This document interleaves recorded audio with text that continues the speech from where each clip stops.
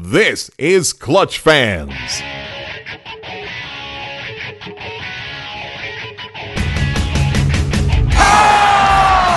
the parking lot. The Rockets are going to Boston. How sweet it is.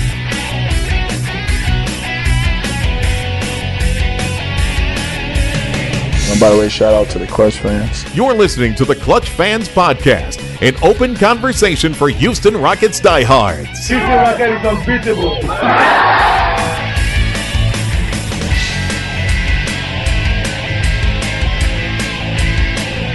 I'm ready to get on Clutch Fans. Now, here's your host, the man who would have drafted Harold Miner over Robert Horry, Dave Hardesty.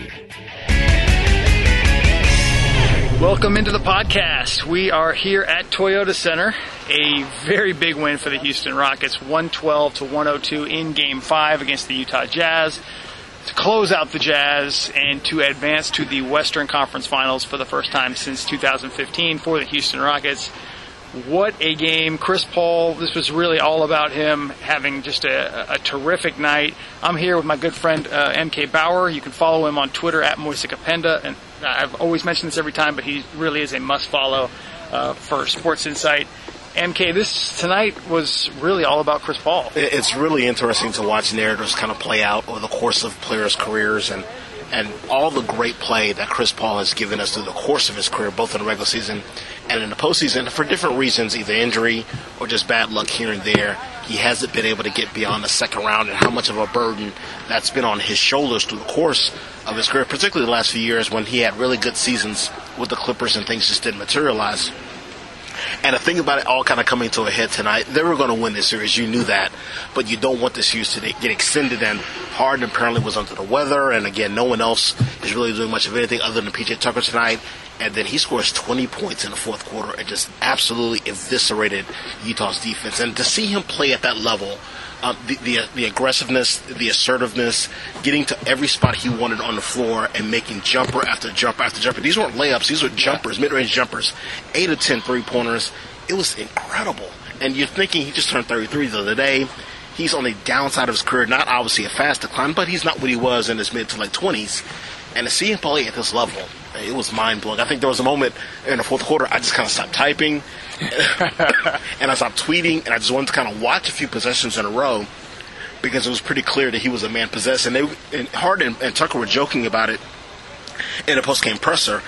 At one point, Paul got a rebound and, vigorously waved everybody off, I got this, get out the way. And when you see a guy like him play at that level, you recognize how much they want it. And I don't like getting into all these sort of discussions and cliches about who wanted more. He clearly wanted it in that spot and wasn't going to let the Rockets lose this game and wasn't about to get back on the plane in Salt Lake City. Yeah, it really, to me, it was all about him. He carried the Rockets in this game. I mean, none of us knew until after the game that James Harden was under the weather. Well, I want to talk to you a little bit about that as well. But, Paul coming in with 41 points, as you pointed out, 20 in the fourth quarter. In the second, third, and fourth quarters, he was 8 of 8 from three-point range, including a ridiculous fadeaway bank shot late in the game to sort of help put this away. And I pointed out 41 points, 10 boards, 10 assists, and I believe 6 rebounds. And no turnovers. And that's the thing. Yeah. 0 turnovers. The Rockets had 2 as a team in the second half. And it was really about Chris Paul taking care of it, and it was, and I should point out, as everyone knows, this is the first time he's ever been to the conference finals. I mean, it's kind of been an unfair criticism about him that he's, quote-unquote, never been out of the second round, and if the Rockets do not beat the Warriors in the next round, then they'll just flip that criticism to he's never been to the NBA Finals before, and it's just one of those ridiculous things. But I think tonight, probably his best game as a Rocket, and he has it in the biggest moment. To me, that was great. I think you have to balance this with Harden. We saw Harden in Game 4 in Utah really kind of have one of those moments where he doesn't look really good. He's turning the ball over. I believe he had 8 turnovers in the game. And tonight, his shot was not falling. And I think more concerning is you saw him targeted defensively. I believe it looked to me in the third quarter when Donovan Mitchell's just exploding for 22 points. And on the switches, they were finding Harden and going directly at him. It's interesting to think that we found out after the game that he was sickly. It seemed like Utah figured it out during the course of the game. Something wasn't right about his body language, his thrust, his energy. all those things were missing. We've watched James for several years now, and he tends to play almost at a slow motion pace, even when he's having good games. Like, there isn't a lot of high kinetic energy in his game. But tonight, he seemed so lethargic, and I think it became pretty clear to everyone else on the court that something was amiss. Not just his normal kind of ease of which he does things, but something else was wrong. And like to your point, like, Utah really sought him out defensively in the third quarter and just victimized him. And it was, again, it felt to me like the second half the other night, to where I wondered if D'Antoni was going to put him back in the game. Like, he played so poorly in the third quarter in Game 4 that I was curious if he was going to get any burn in the second half of the fourth quarter in that game. And tonight, I was thinking the same thing. But again, like that same thing the other night, Eric Gordon was giving you nothing, so you have no other guard to really kind of turn to. Gerald Green gave them a little boost during a short stretch here in the second half, but you need one of those other two guards to kind of complement Chris Paul. And the Gordon's giving you nothing, then you got to go with the guy who's making $28 million a year and hope whatever he's feeling he can kind of push through. And to his credit, he pushed through it. He got a key basket. He got the steal that led to the dunk that led to Mitchell unfortunately leaving the game with the injury. He was there in a couple spots when they needed him, but by and large, this is what they got Chris Paul for, right? Like, all the discussion of can these guys play together, well, the moments are also, can one of them just carry the load when the other one can't? Yeah. And we kind of lose sight of that. We've kind of got wrapped up in the whole dialogue about them sharing the basketball. Tonight was a perfect example of two Hall of Famers on the court, one all the time. And Chris Paul was the Hall of Famer tonight. He got the job done, and they didn't need Harden to be extraordinary. They just needed Chris Paul to be fantastic. And P.J. Tucker's performance was otherworldly given the circumstances with everybody else on the team. Yeah, absolutely. Tucker was a big topic in the locker room and at the podium. A lot of questions being asked about him because he had a terrific game. And before we talk about him, I want to say a couple things on Harden. We've talked before last year about kind of what happened in the Spurs series, and I pointed out, I think to me, it was more concerning the Game 5 in San Antonio, how he closed. He actually had a good game until suddenly he came in late, and it just seemed like he couldn't hold on to the ball, was making really poor decisions, poor passes. And somebody pointed out something in this, it might have been on Twitter, but in Game 4 of this series, as he was starting to struggle, that perhaps he gets a little bit wrapped up in frustration. Like, he turns it over a few times, and he's, I don't know. I'm looking for a good theory. I don't buy into the whole just chokes, but there are times when it just looks like the batteries are low and something's not right. Like, he's not making the solid decisions he's really known for, not making the right the plays. But I wanted to ask you this, just why you think this. Harden is always given, whenever he's sick, injured, hurt, he's always given the opportunity to explain it. He never takes it. He always says nothing's wrong. Why is that exactly? Because he can't win. Like, there's no amount of explaining away an illness that's not going to sound like an excuse. And you and I have discussed this kind of off camera, off the podcast a lot. There are just certain players in this league that, for whatever reason, the general populace doesn't like. No. And they wait for those guys to either give an excuse or give a poor performance to lambaste them. And Harden is one of those guys, unfortunately. I think, and I'm not a Rockets fan, I think everybody knows this. I'm saying this from a completely objective perspective.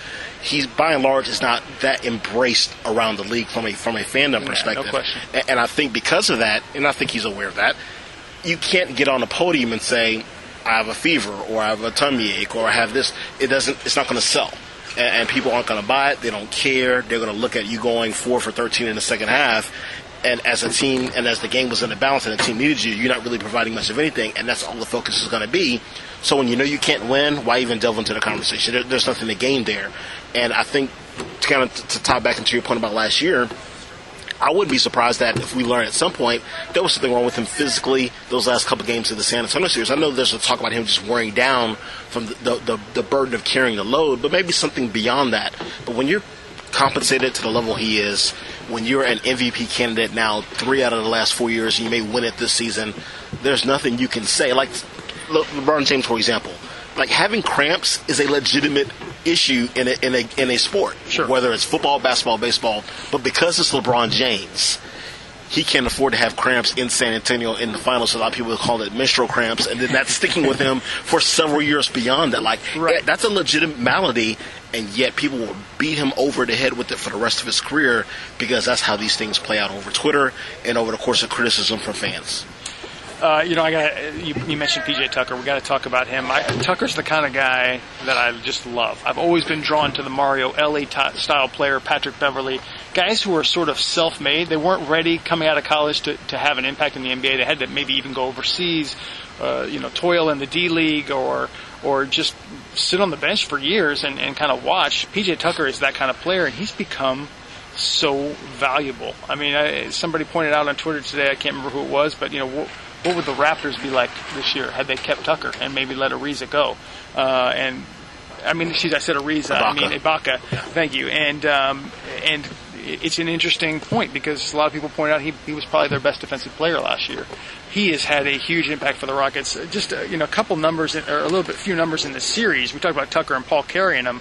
Tucker hit 52% from three-point range in the series, and Chris Paul, because of this huge game, 8 of 10 in Game 5, 44%. Those guys are really the only two in this series who shot the three ball well at all. I mean, you go down the stretch, Harden 29.5%, Eric Gordon 33%, Trevor Ariza 31.8%. These are your volume shooters. It's a little bit of a concern going into the conference finals, but PJ Tucker has just been outstanding on both ends of the floor, and he's been their best three-point shooter throughout the playoffs. I think the thing that stands out to me is being committed enough to still play defense at the dogged level he plays defense. To accept, and it didn't happen a ton this year where he's had to defend bigger guys, but that energy on that end of the court, it never dissipates. Like, he's always going hard as possible defensively, and tonight, when the offense worked out to where he got open corner threes, he banged them through. And that's, I don't want to be reductive and simplify his role, but that's kind of his role. Play defense like a maven, make open corner threes. That's all we're at when I ask you to put the ball on the floor, when I ask you to play make, when I ask you to do anything else except those two things. And he does those two things so extraordinarily well.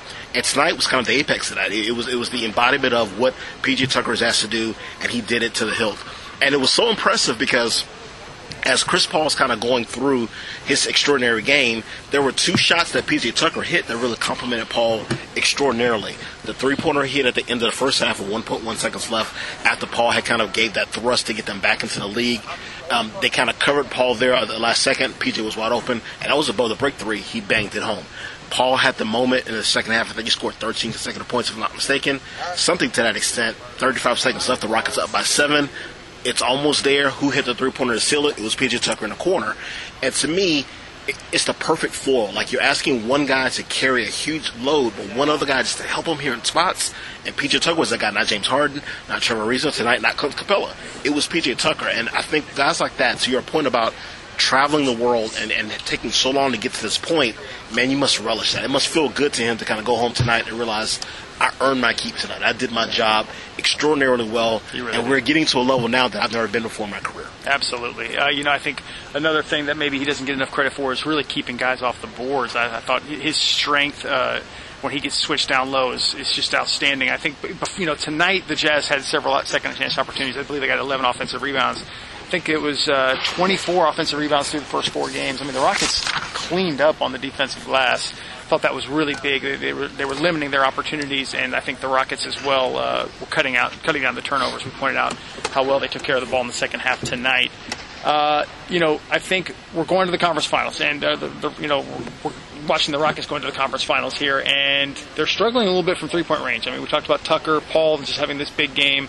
But overall, they're not really shooting, efficiently. I joke around that they're sort of the, I got to get my Russell Westbrook dig in, right? Well, at least once. But it's sort of the Westbrook. When people talk about them being this great three-point shooting team, it's really by volume. It's not, by efficiency. That they're really about a league average three-point shooting team, and they're not shooting well in the playoffs. But they've really still been able to kill teams because of those things we outlined. I think, they had the mid-range game in some of these games. They've been, keeping guys off the offensive glass and keeping the turnovers down.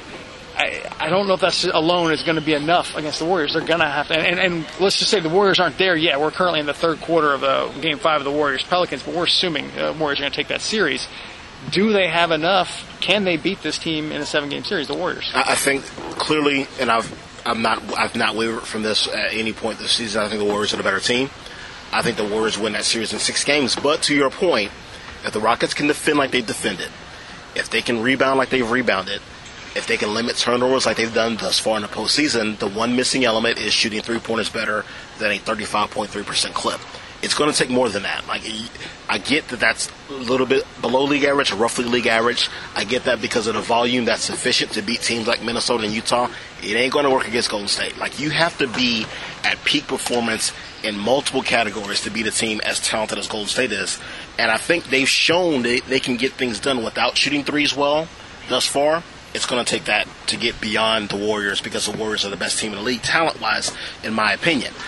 It's going to take 38 to 40% three-point shooting through the course of that series to win that series, and by volume as well. It's going to take Harden performing at an MVP caliber level for the course of 6 or 7 games, not 1 or 2 or 3. And it's going to take everybody really believing they can do it. Now, I will give the Rockets this. I think because of the success they had this year against the Warriors, like, granted, it's been forever ago. January the 20th, I think, was the last time they played. I think they believe. Maybe more so than anybody in the media, national or local, maybe more so than anybody who filled this arena tonight believes. I think they believe. But it's going to take a much better performance overall offensively to combat all the things that the Warriors can do to them defensively. Again, my concern has always been they can send so many different guys at James Harden, Green, Durant, Thompson, Iguodala, and it just changes the course of what the Rockets can do offensively because of the versatility they present defensively.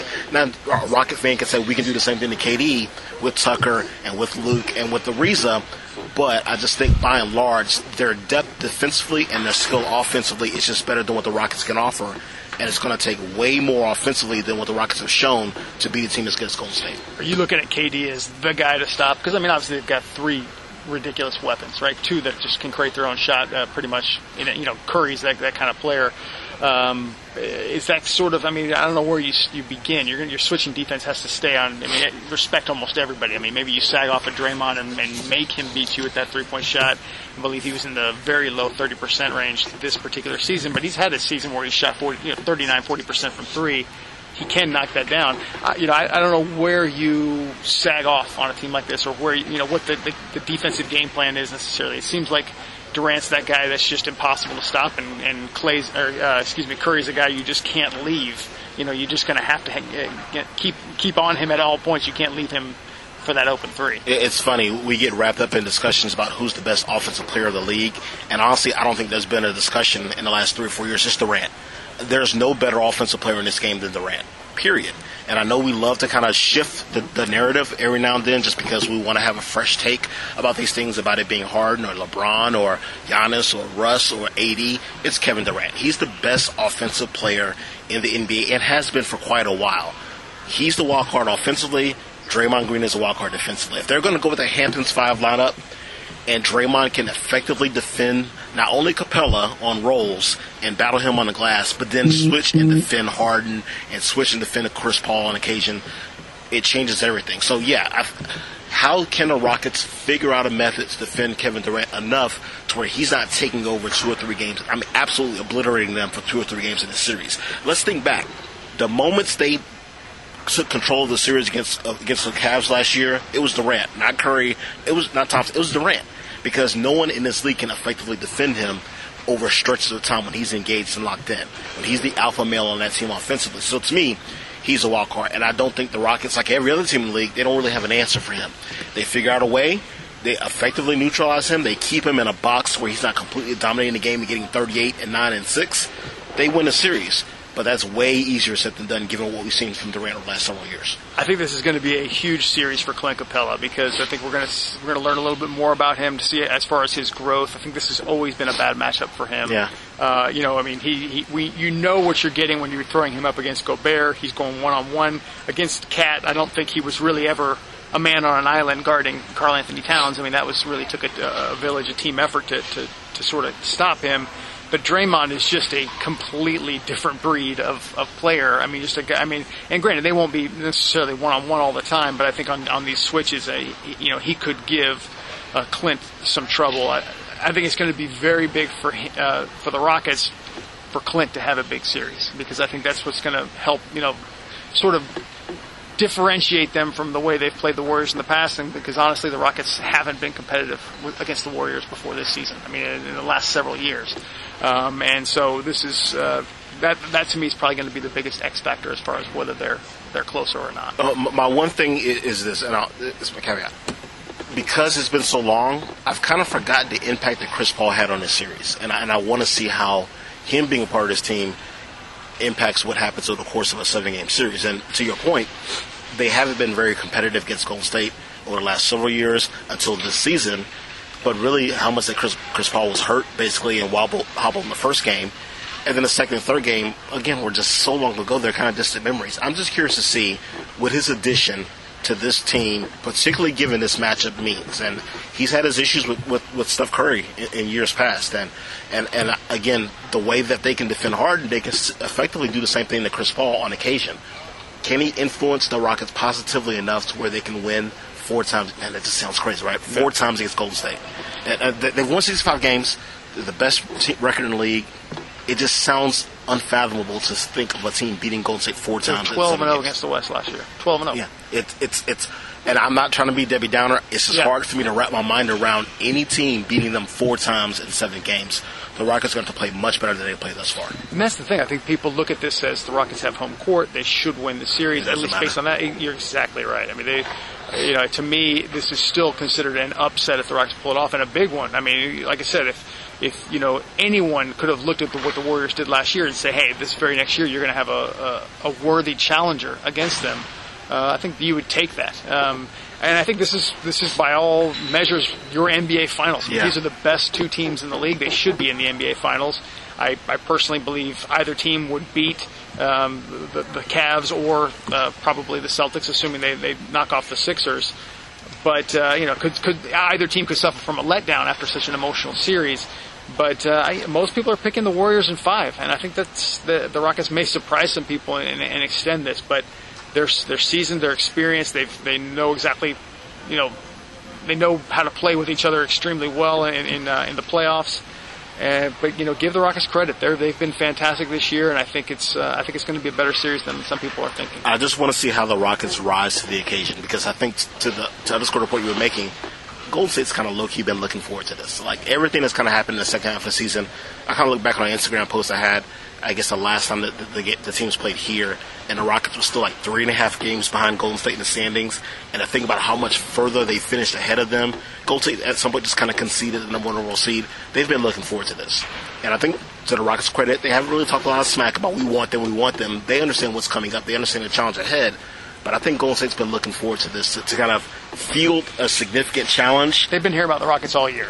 And to stamp it out. So, yeah. I mean, man, how do the Rockets kind of rise up to that challenge? Not just Golden State being a great team, but I think Golden State being ready to kind of put the wood to them to show them you're not close to us just yet. And that's what I'm anxious to see. So some rest is coming for this team. James Harden not under the weather, and said he's looking forward to this rest. So I think the earliest the Rockets can play is Monday, I believe, Game 1 for the Western Conference Finals, and likely against the Golden State Warriors. That is MK Bauer. MK, thank you so much for doing this. Thank you, Dave.